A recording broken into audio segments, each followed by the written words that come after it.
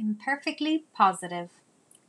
I vow to share the ups and the downs openly and authentically. I vow to keep showing up for myself and for you. Expect a blog every Monday morning.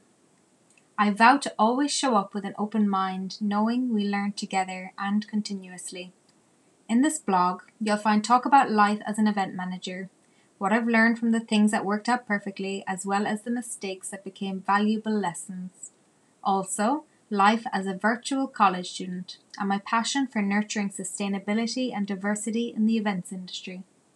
A dream of mine is to be part of an events team where compassion is the number one priority in all of our decisions, what we choose to share, and how we do things. As health and well-being are an essential part of life and business, you'll find my journey to healing primary dysmenorrhea, meaning painful periods and PMS, and my gut health, as I was diagnosed with SIBO methane dominant in the summer of 2020. Of course, mental health chats too. Essential. This blog will also include insights from people that I admire.